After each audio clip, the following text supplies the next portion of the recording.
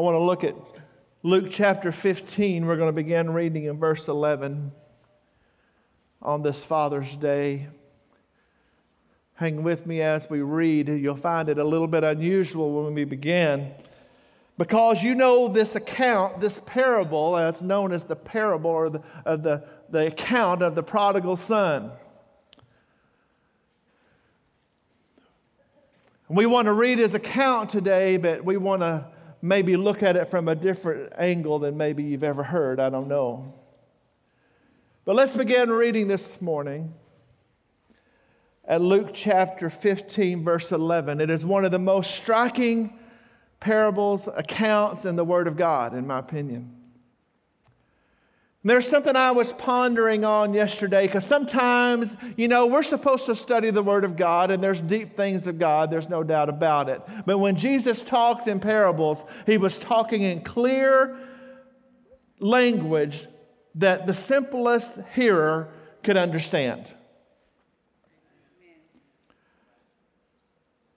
It was usually only the religious crowd that he had to explain it to.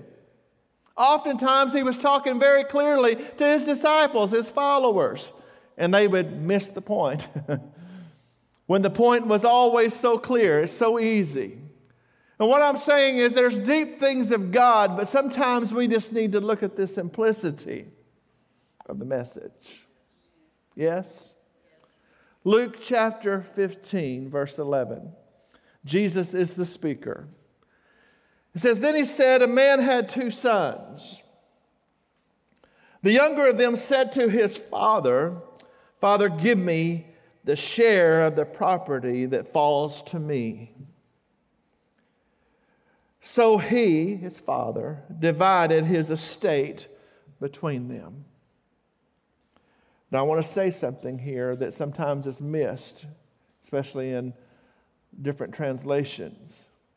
This son is saying to his father, literally, "I want my inheritance."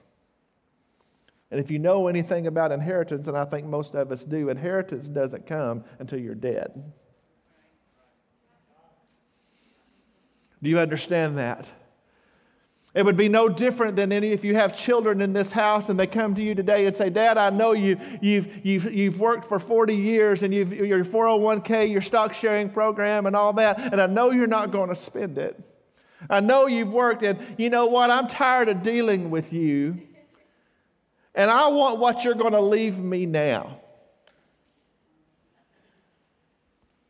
Now let that soak in, lest you miss something. He says, "Give me what falls to me." And his father divided his estate between them. As far as I can see, without argument.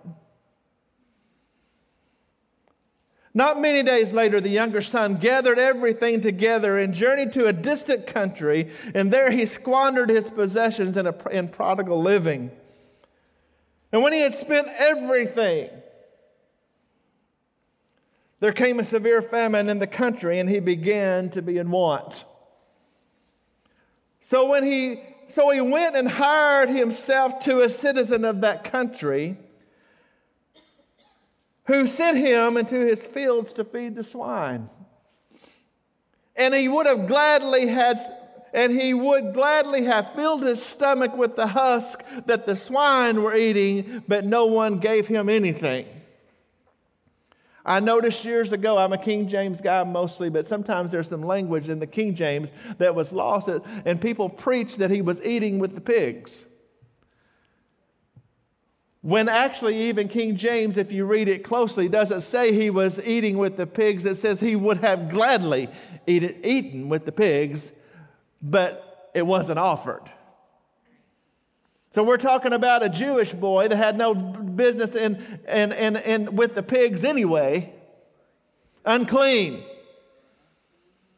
But he was willing to have eaten with the pigs, but he was such a situation that even the hogs were eating better than he was.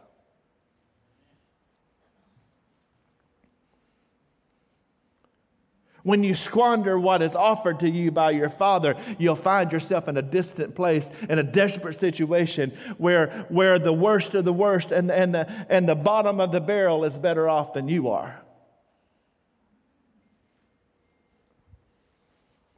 It says, when he came to himself. I love that. You know, sometimes that's the only answer there is in life, is we have to come to ourselves. Come on, somebody. There's some things, there's things that other people can't do for you. That they could do everything in their power, and it will do no good until you come to yourself. When he came to himself, he said, how many of my father's hired servants have an abundance of bread, and here I am perishing with hunger? I will arise and go to my father. I circled that. And I will say to him, Father, I have sinned against heaven and before you, and I am no longer worthy to be called your son. Make me like one of your hired servants. So he arose and came to his father. But while he was yet far away, his father saw him. Man, that's good news. And was moved with compassion, and ran and embraced his neck and kissed him. And the son said to him, Father, I have sinned against heaven and before you. I am no longer worthy to be called your son. I circled the next three words because I like it.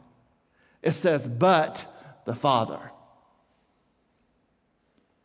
Man, I promise you I could preach an hour on those three words. Probably a week. But the father said to his servant, bring out the best robe and put on him. And put a ring on his finger and shoes on his feet.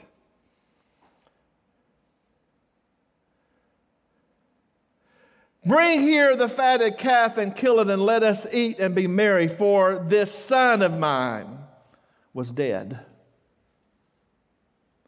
and is alive again. He was lost and is found. So they began to be merry. I circled the next word in my Bible. It says, now, the older son. Now the older son. Read slow sometimes. Break it down. Soak up what's being said. Now the older son was in the field. And he came and drew near the house, and he heard music and dancing. His senses took over. He heard. You know, I see, smell, taste, touch, and hear. Senses. He heard the music, so he called one of the servants and asked what this meant. And he said, your father or your brother has come. And your father has killed the fatted calf because he has received him safe and sound. He was angry and would not go in. Therefore, his father came out and entreated him. He begged him. He implored him. But he answered his father and said, now listen, look at it close. My version, the MEV says, he said, look, exclamation point. And I thought I kind of identified that because that's some of my language. Because I tend to say when something's stuck in my craw. Y'all have craws in South Texas? He says, I can see it. Look.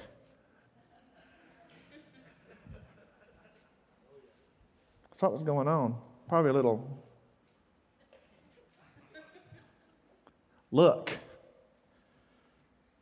These many years I have served you. nor have I ever transgressed your commandments. Right. Are you listening? I've served you all this time and I've never transgressed your commandments. Anybody in here have a child who's never crossed them? Never disobeyed? Never forgot to take the trash out? Never smart-mouthed them, back-sassed them? I'll wait. Okay. By the way, I'm trying to teach y'all how to read this thing. See, I read with emphasis. I put myself there. I walk in and say, what's really happening? It's not just words on a page. Look, I have never left you. He is saying, I've been working in your field all this time. And I always do what you want me to do.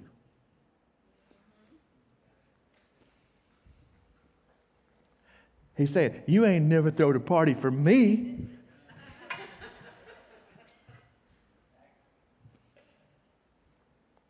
Look, many years I have served you. I've never transgressed your commandments, yet you have never given me a goat so that I may be married with my friends. You've never thrown a party for me. But when this son of yours, I'm telling you, he was eat up with attitude. When this son of yours, who has devoured your living with harlots, you killed the fatted calf for him.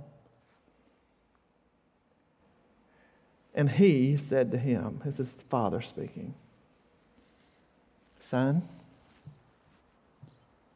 I believe there was some intentional patience in his voice. Son, you're always with me, and all that I have is yours. But it is fitting to be merry and be glad, for this brother of yours. See, just a minute ago, it was this son of yours. Not my brother, this son of yours. But he says, you've always been with me, and everything I have is yours. But it's fitting to be merry and glad, for this brother of yours was dead and is alive again. He was lost and is found.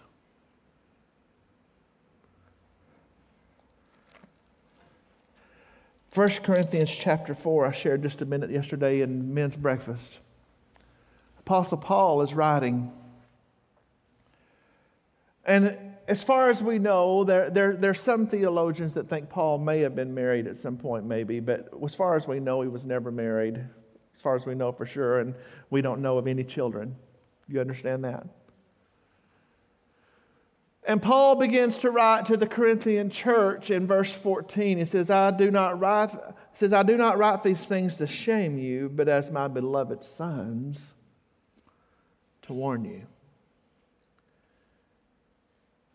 I came by on Father's Day because there are some things I want you to understand, that there's a heart of a father that the church needs, and it has nothing to do with biology.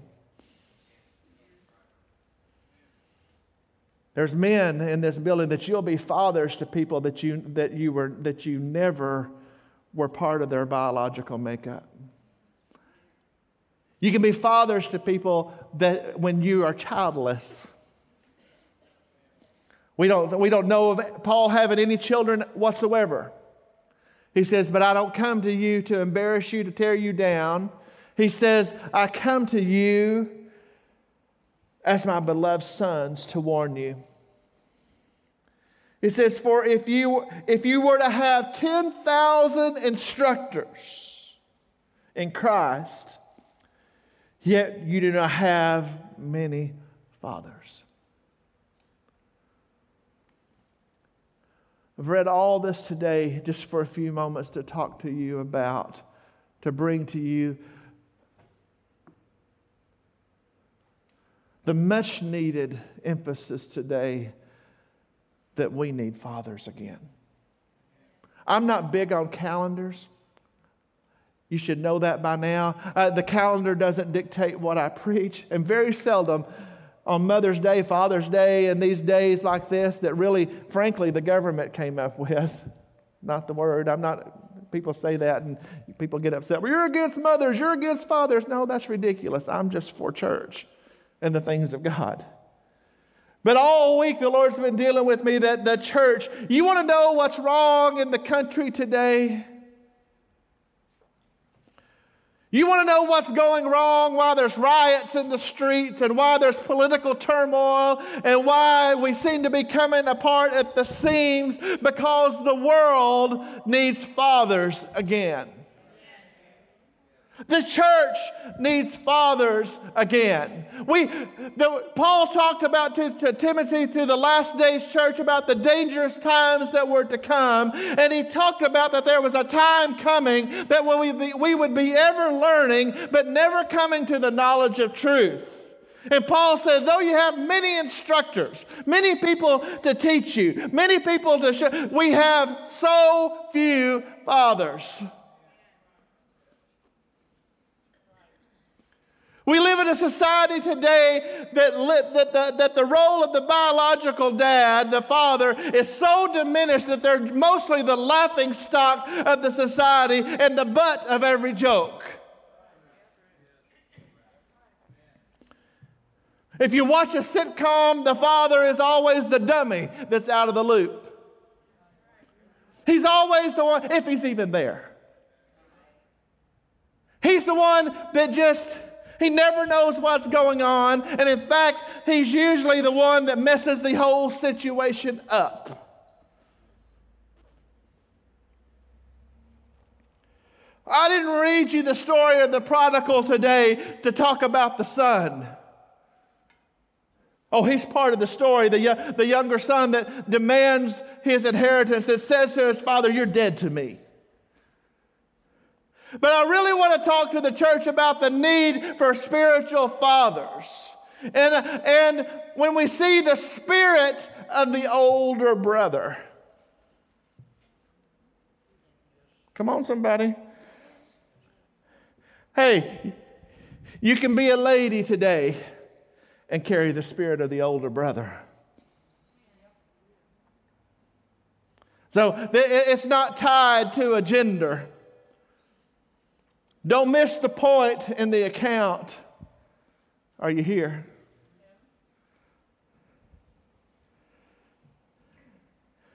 We can't expect to step out of God's plan for mankind and for it to end well.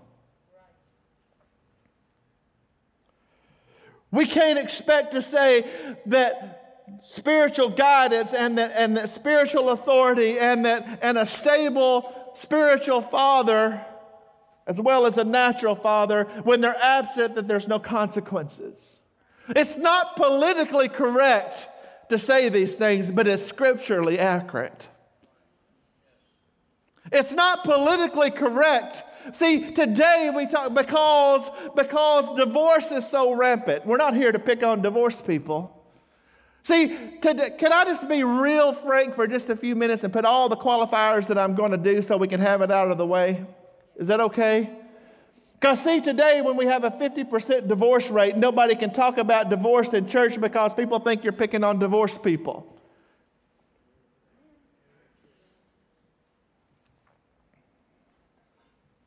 Oh, y'all quiet. No, sir.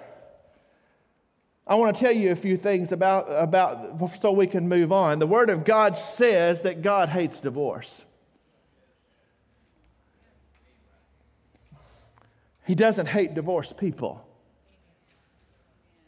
You want to tell you why He hates divorce? I'll tell you why. If you've ever been through one, I shouldn't have to explain it to you. If you've ever been the child that's been through one, I don't have to explain it to you. I'll tell you why he hates it, because of the destruction that follows it, because of the hurt, because of the turmoil, because of the bruise, because of the long-lasting effects. He loves his children and he doesn't like to see them hurt. He hates the things that hurt his children. Come on, somebody. Listen. If you've been through these things, the Word of God is clear that you're a new creation in Christ Jesus, that old things pass away, all things will become new. He's able to heal the wounds and put your life back together. It's not about those things. It's the fact that just because a society becomes overwhelmed with destruction doesn't mean that we don't call the people back to the Word of God. And we need spiritual fathers. We are in the turmoil in the church and out of the church because dads and fathers of influence are absent.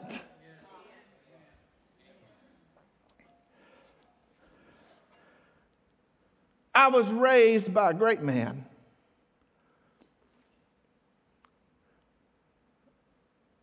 James Robert Armstrong. I happen to be named after him.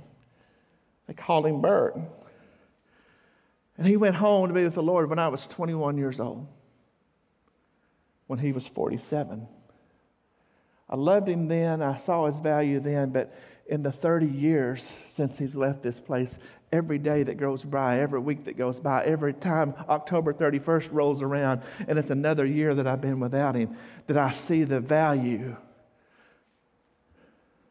that a strong father put in my life. Listen, there's people under the sound of my voice today that you may not even know who your natural father is. You may not know who he is, or maybe you know who he is, but he's been absent so long that he's just never been part of your life. And Father's Day and Mother's Day on the other side of things, it's painful days for you. This is why Paul was saying to the church, I implore you as beloved sons. He said, you have all these instructors, but my word, how we need fathers. Men of God, there are people in the sound of my voice today and in your circle of influence that you are not responsible for their physical birth, but my Lord, how they need you today. That will speak into their life. That will teach them the value of treating their wife right and their children right. And will teach people that you stick through the hard times, through the bad times.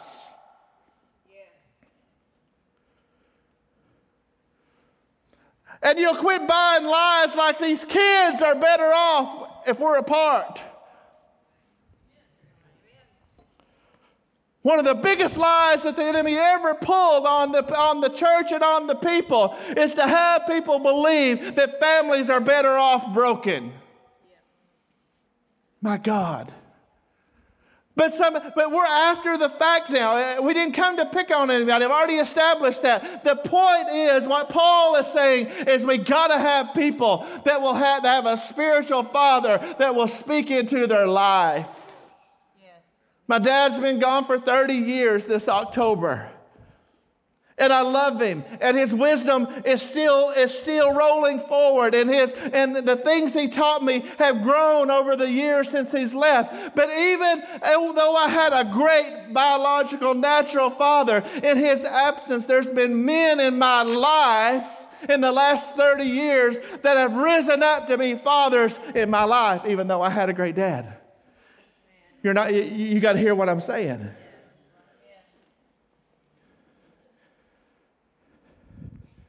Let me talk to somebody. There's men under the sound of my voice right now. You may be in your 20s, 30s, 40s, or older.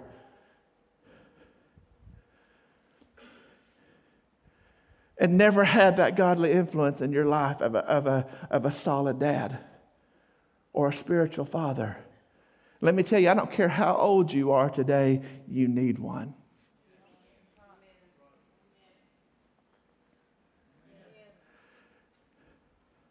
You never outgrow the need for fathers.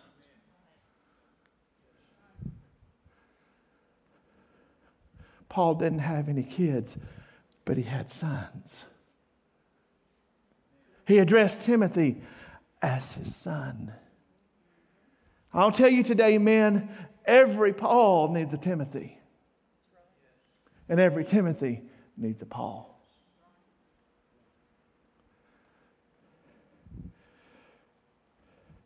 In America today, in the church world today, we're willing to talk about everything. We're willing to dance around every issue except the things that will actually change the situation.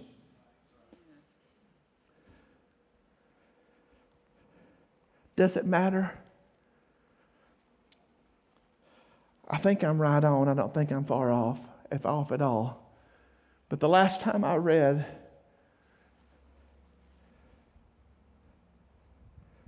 of the men incarcerated in the United States today, that 80% of those men didn't have a father. Does it matter? It matters.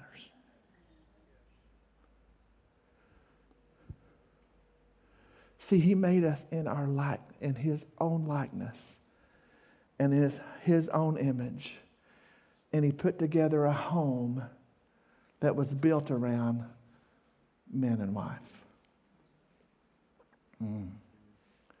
I won't spend any time on this rabbit trail, but I can tell you one thing right now. The agendas, the political agendas of the day, the demonic doctrines of demons. Can I call them what they are? It's doctrines of demons that says that there's multiple genders and that you can put a family together any old way you want to. And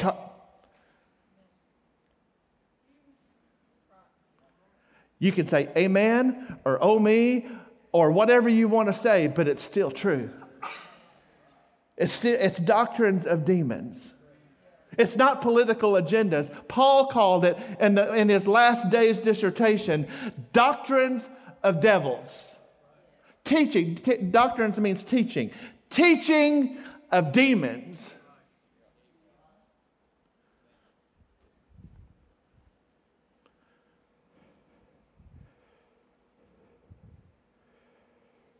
The first covenant, the second covenant that God made with man was what?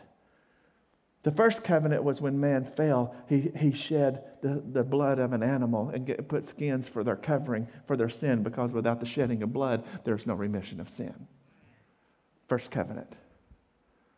Second covenant was what? For this cause a man should leave his father and mother and cleave to his wife, and the two shall become one flesh. Second covenant.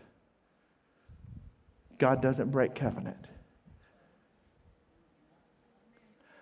Ever.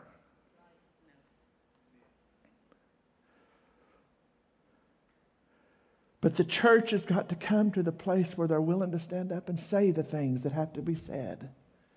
And we have to come to the place to realize that the world is never going to step up. Oh, y'all quiet. Y'all come. I was supposed to preach that blessed is the man whose quiver is full. Proverbs something. You know, Father's Day message, right? You're not supposed to challenge people on Father's Day, preacher. What's wrong with you? I'll go down to church down the street. They would never do this to me.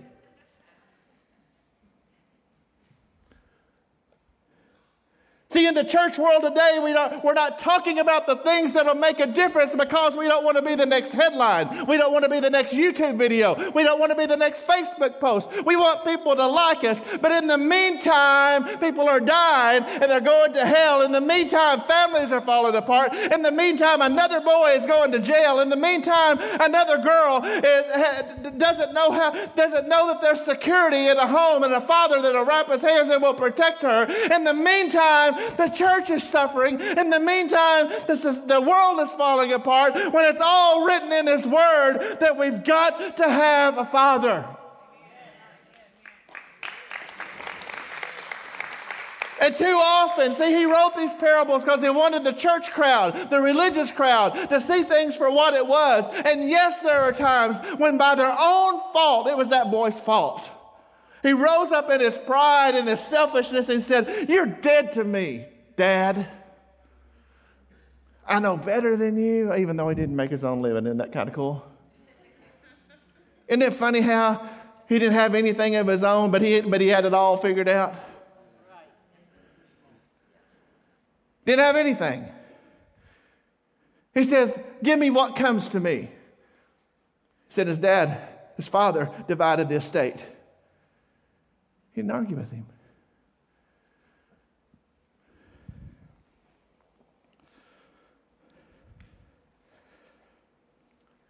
That rebellious boy was just doing what rebellious boys do.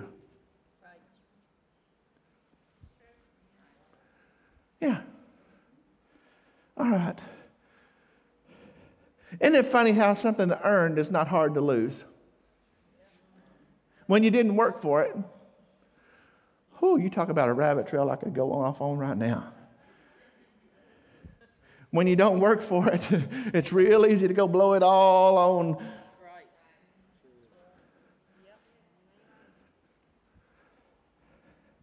Did you notice when the money was gone, the women's was gone too? Now, I ain't picking on women's. You know, here I'll throw you a little nugget out that my daddy told me from the old time enough to remember what he said. Tell you I was 21. He's gone when I was 21. There's some things I remember that my daddy told me. That see, my wedding pictures from my late wife and I's wedding was the last photographs of my dad. He died 3 months later. But when I was getting married, he told me something about married life and about starting out on my own. He said, "Let me tell you something. As long as you have money, you'll have friends."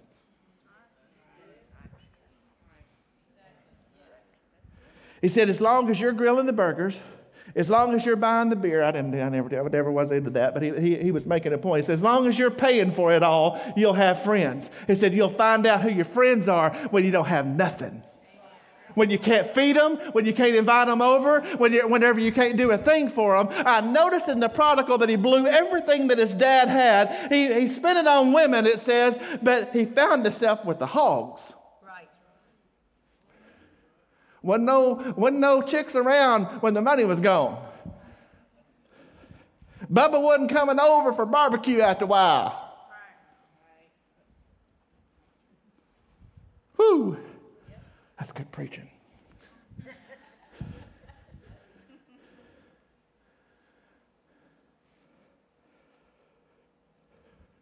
But see, his father put something in him. See, we need to realize there's more to the story than the prodigal. There's more to the story. There's more there than meets the eye. It's right there. It's as plain as the nose is on our face. It's written as clearly as it can be. But see, his father, he needed a father whether he knew he needed one or not. I can see when he demanded what was his, he didn't think he needed that man anymore. Are you hearing me? He thought, as long as I have my dad's possessions, as long as I have the benefit of his money, that I don't need him anymore. But his father had put something in him bigger than he even knew that he had. Because when he hit the bottom of life, when the money was gone, when the women were gone, when he was starving to death, it said he came to himself. He said, my father's servants live better than I'm living. If I can just get back to my father's house, then I'll ask him, he said, at least I'll have a place to sleep, I'll have food to eat, because my father's hired hands live better than I do. He knew that his father had put something in him, that he knew he could come back, that he knew he would be better off than he was, that he knew that he could come to a situation of at least having enough.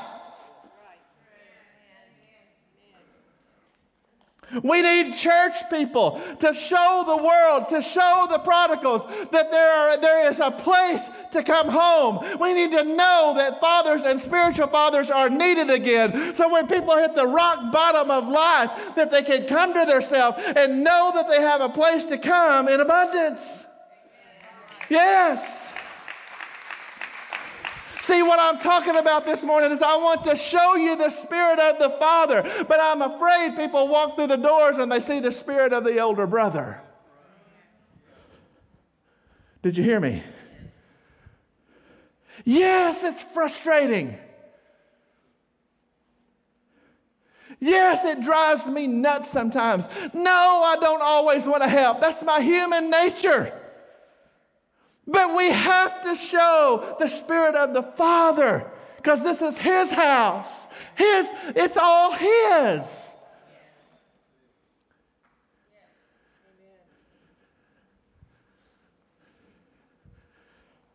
He said, oh, no, hold on a second. I got to give you something real practical. Because we've all dealt. See, I can tell you right now in the situation in America that we're in, all I know to deal with is America, because that's where I live. That's where I preach. It's universal, but I'm going to deal with where we're at, okay? Is that all right? People say, you're always picking on America. That's where I'm at.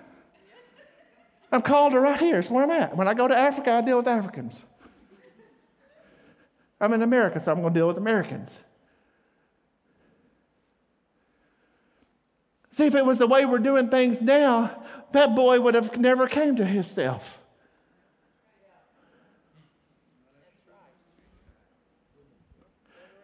He'd have never been hungry enough to need to come home. Right.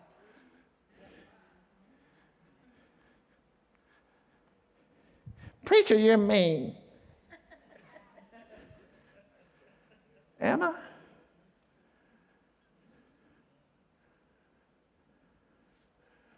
Which is more merciful?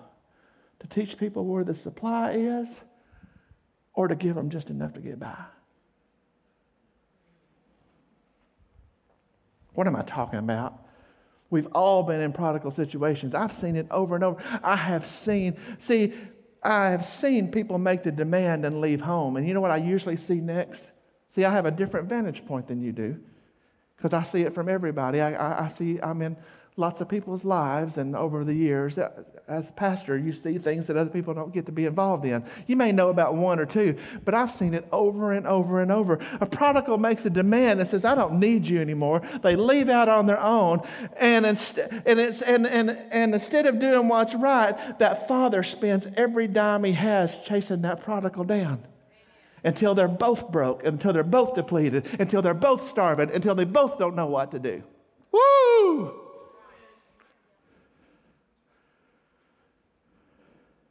Can I ask you a question? It's written there. It's right there. Where was that father at when his boy came to himself? He was right where he left him.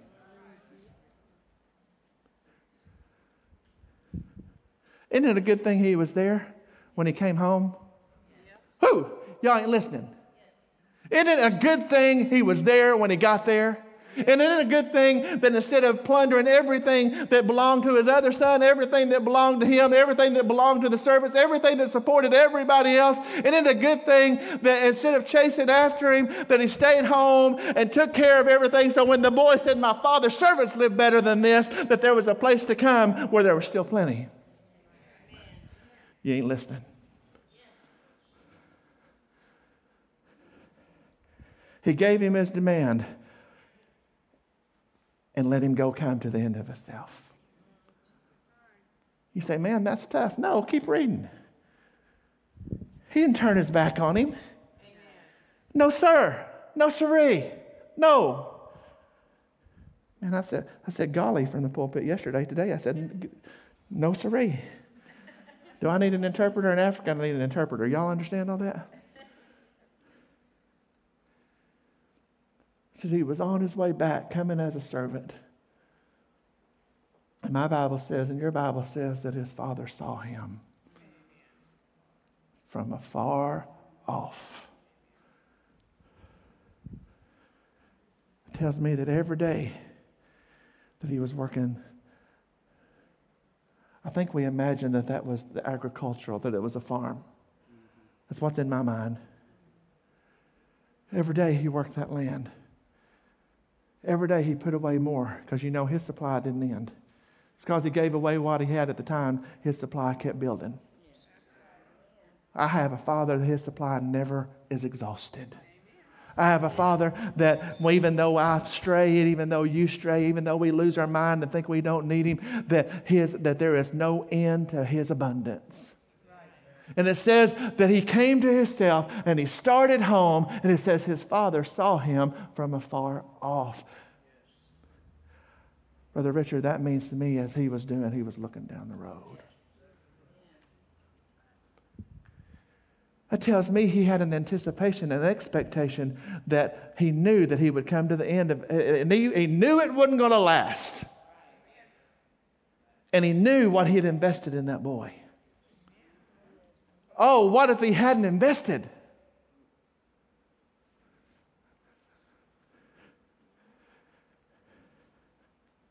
Train up a child in the way that he should go.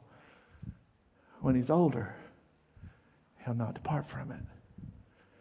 See, they can never draw from a spiritual account that there was never a deposit made.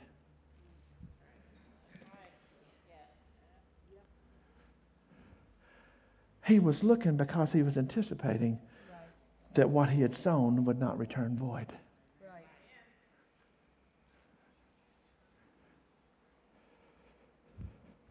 Heart of a father.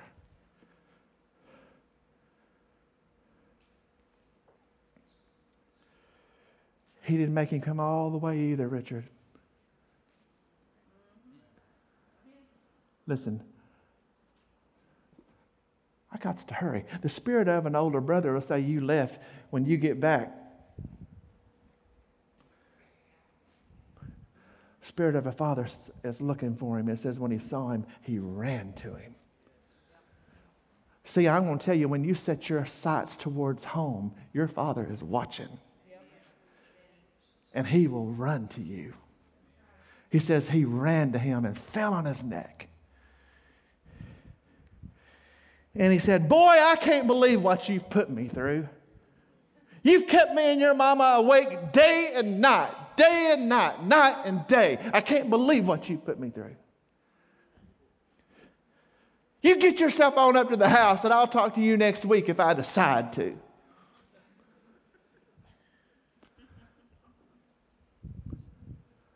No, sir.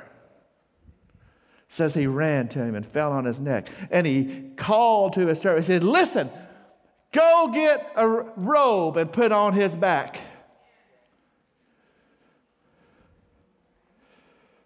That said, he's part of the family. See, when I go home, when I get home, the Lord tells me that He's gonna give me a robe when I get home. It says, put a ring on his finger. He was not only part of the family now. That ring in that culture was the signal, the power of his authority. When he put a ring on his finger, it meant that he's my boy. That's my son. That whatever I say, he says. When he can speak on my behalf, he can act on my behalf. It's the full privilege of who he is. Put a ring on his finger. He said, and put shoes on his feet. Why did he need shoes on his feet? Because he came home to be a slave, and slaves didn't wear shoes in that culture. And he says, not only are you in the family, you got my authority, but you're no slave. You're my son. No reprimand, a celebration. The Bible says that all of heaven rejoices when one sinner comes home. All of heaven.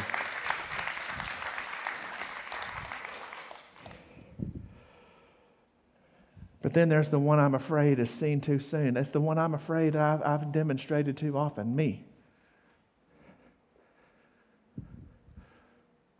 Out in the field, and here's the party.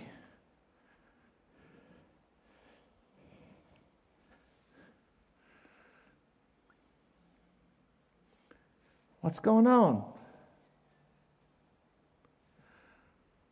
Your brother's home. Oh.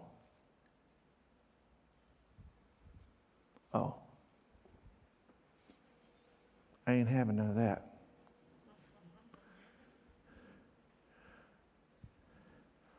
Let me tell you how that manifests today. I've said it, I've heard it, I've seen it. Boy, we had good church today. so-and-so that's been off, hadn't seen them in ever. They were there this morning, and they ran to the altar and gave their heart to the Lord Jesus Christ. It was a great day. And they say, oh, it'll never last.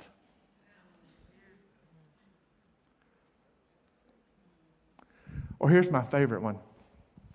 I like this one. By I like it, I mean I hate it. Because, boy, again. I'm talking about the spirit of the older brother.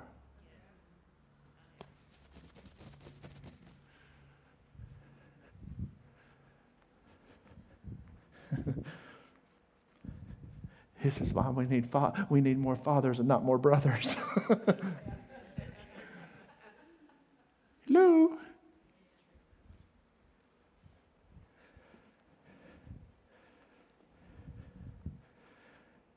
He got all smart mouth and sassy with his dad, and he was enjoying the benefit of everything that he always had. It cost him nothing that his brother left.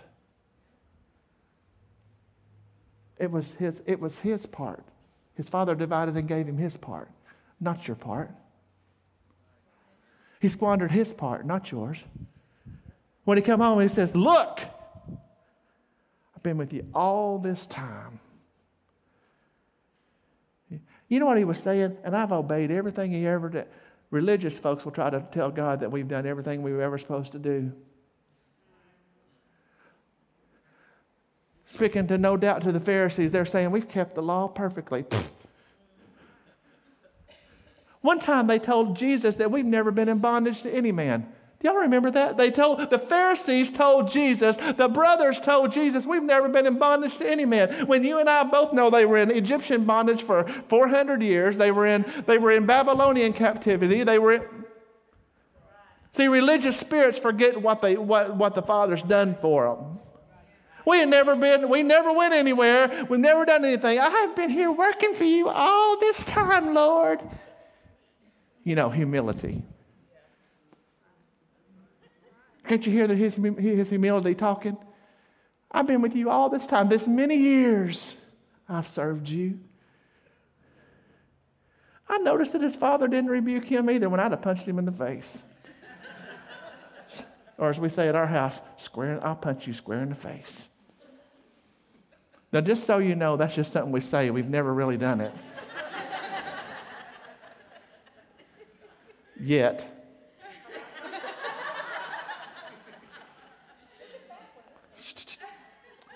Square in the face. He didn't say none of that. He said, son,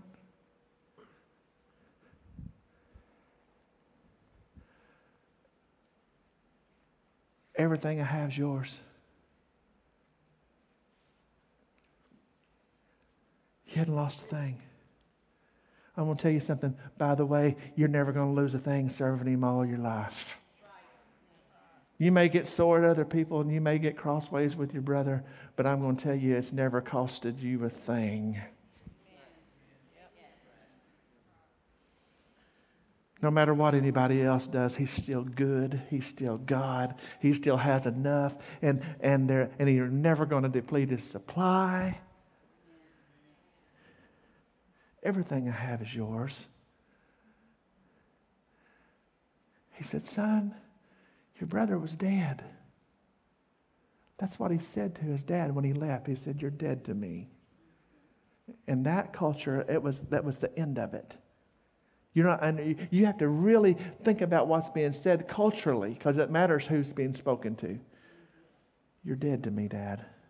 Give me what's mine. You're never going to see me again. What he's saying is, this is death. This is it. My son, which was dead, is alive again. My son. He said, this son of yours, brother says. And Dad turns around and says, this brother of yours. See, he turned it around. This son of yours, this brother of yours was lost. And now he's found. Listen, we need the Spirit of the Father to reign in the church, in Mag Church, in my life, in your family. We need the Spirit of the Father to reign. We need to put down that spirit of the brother was saying, really what he was saying was, what about me? He never had a party for me. What about me? And it's not in there, but it's in there. Do y'all know that there's things that's in there that's not in there? What about you? What about you? Everything I have is yours. You're not wounded, hurt, depleted in any way, shape, or form because I received your brother.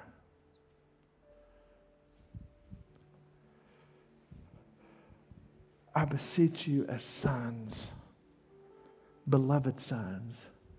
He says, though you have 1,000 teachers, you don't have many fathers. Man, I'm calling on. See, anybody can demonstrate the Spirit of their Father. You don't have to be a man to do it, but we need men to do it. Y'all ain't hearing. You want to reach this world? You want to reach this area? Show the love of the Father. Yeah. Show the love of the Father. Put away the spirit of older brother. You've been with him all your life. Praise God. That shouldn't be a complaint. That should be a praise. Been with you all my life. And you know what? The celebration see, what he wasn't realizing is that the benefits of the Father don't always come in this life, but it's coming. He was enjoying the daily benefit. I'm talking about the celebration.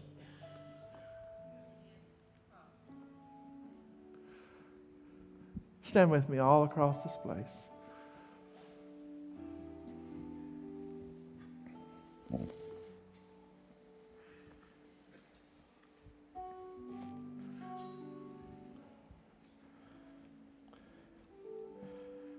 I don't want to spend much time on it here at the end, but I do want to kind of share something because somebody needs to hear what I'm talking about. I told you my dad's been gone 30 years. His influence grows and goes, still with me. But I've thought about fathers that I've needed over the years in his absence. And I could name several, but I'll name one that you know. See how important is it? I remember in September of 2015, my first wife had just died 2 weeks before. I grabbed a plane to go to Houston to an empowerment conference. Norton's church, CT Church. I'll never forget the unbelievable aloneness I felt walking off of a plane in the airport. But, I'd been following a wheelchair for 10 years at this point, taking care of somebody day and night, and I was profoundly aware of my aloneness. But I came to Houston to go to a Pentecostal meeting. Met a man in the airport, that's another story. I don't want to talk about him. But I also, that very week, met a spiritual father at a time when I needed him most. See, I just pastored a little old church in backwoods, Arkansas. I mean, it's backwoods. I'll show you pictures. I mean, you can't get there from here. I pastored in a place where he said, good Lord willing. I see you tonight, good Lord willing, and the creeks don't rise. That actually meant something. Because most of the church lived on the other side of the low water bridge. And if you got a lot of rain, they were flooded in. You wouldn't see them for a week. All true. I mean, you don't feel like a big preacher under those circumstances when you're pastoring in a one-room schoolhouse, backwoods, Arkansas, and you're alone. I met Roger Maddox that weekend. I just went to Africa with him for the second time. Make myself cry if I think about it. I was a nobody from nowhere. An absolute nobody from absolutely nowhere. Anybody know where Jack Creek is besides Mays? Heather probably don't even remember how to get there. Anybody know where Jack Creek is? No. Anybody ever heard of me before I got to Mauriceville? No. Nobody from nowhere. And in one of my loneliest hours of life, a man named Roger Maddox stepped by me at dinner one night and began to speak to me and talk to me. This man had just retired from Springfield. He was at the Blue Goose. He was at headquarters. He was somebody. People know Roger Maddox from coast to coast. Y'all hear me? And that day he began to speak to me and treat me as an equal. The guy that just came from headquarters and the guy that's pastoring down by Jack Creek. And he began to speak into my life and encourage me and tell me I could do it and tell me that God wanted to use me. And God, are you hearing me? And I loved that man like my dad. Why? Because I needed a father. He's not kin to me. I met him in 2015. I knew who he was from a distance, but I met him in 2015. And Heather knows to a degree. I'm sure he's been like a father to me for the last 6 years. He's encouraged. He's brought me up, never brought me down.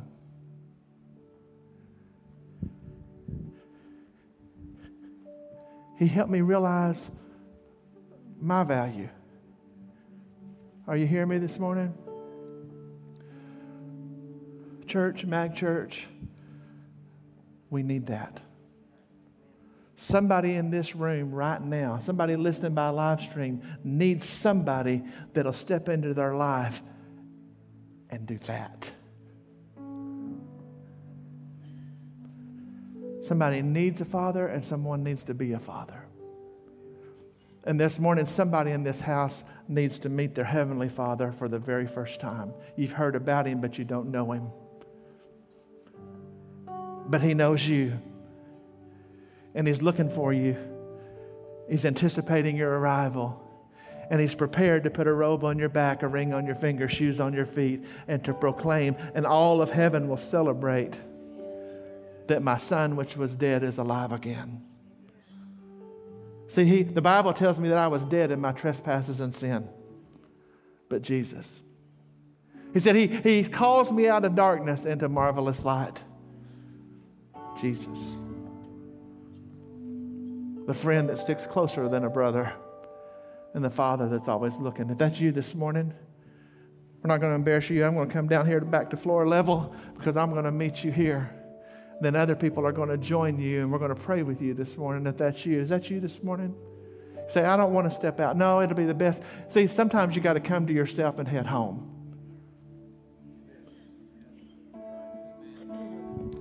Sometimes you got to come to yourself and head home. Come on.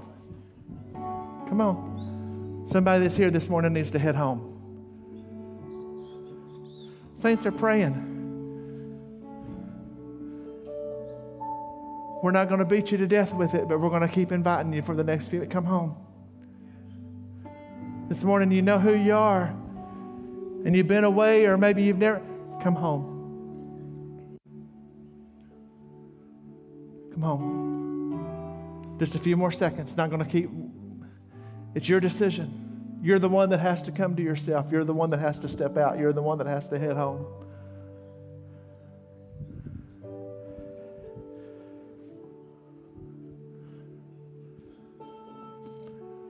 Speaking to the people, to the men of Mag, that we have to be more than attenders, that we have to come up to a level of speaking into people's lives.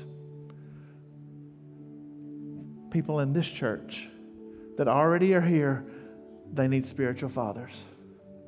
If that's you this morning, You know the appeal has been to you from the whole time. If that's you this morning, I don't care if you've been here for 60 years or you started coming last week. If that's you this morning, man, this is directed at you. It's you. We don't, you know what? Everybody has a role in the church, but a strong church will have men that are willing to be spiritual fathers. I'll just tell you straight up. That's the strength of a church. If that's you this morning, men, if you're going to say, I'll step up, step out and step up right now. We're going to pray together. Come on. Come on. Come on. Come on. Not just over your own household. Come on. Come on. Yes. It's an awesome responsibility because you're what they see when they come home. It's an investment. Yeah. Yeah. Everybody that's still in your seat, stretch your hand towards these men.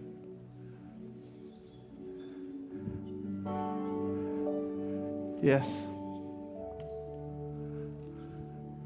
Yep. Look across this place. Do you know what heaven can do with this? You know what God can do with this? Do you know what can be done in this area with this? In this church, to school kids that go to MAGCA, that come to Wednesday night, that mom and dad is not who brings them. Do you know what God can do with this? Lord, today we offer ourselves. Come on, men. I offer me. Lord, I repent of the spirit of the elder brother. And Lord, I present myself. I want to be a father, not just to my own children, but to your children. Lord, I want to be the face that people know they can run to. The one that I can speak into their lives, that I can be stern when I need to be, but be patient when I need to be. That I can speak truth without ever backing up. That I'm willing to make the stand. I'm willing to be the one who that can only fill this role in lives. I want to step up. I'll invest in life. Doesn't even have to be young lives. There's people of every age that needs a spiritual father. Man, I would ask him. Man, it's a dangerous ask, but it's a powerful ask, and it's a rewarding ask. God, here I am. Use me. Use me. Use me. Put people in my life. Give me the opportunity. And Lord, remind me to take the chance. That eternity will bear witness that it was worth it. And Lord, we'll give you praise for it. In Jesus' name.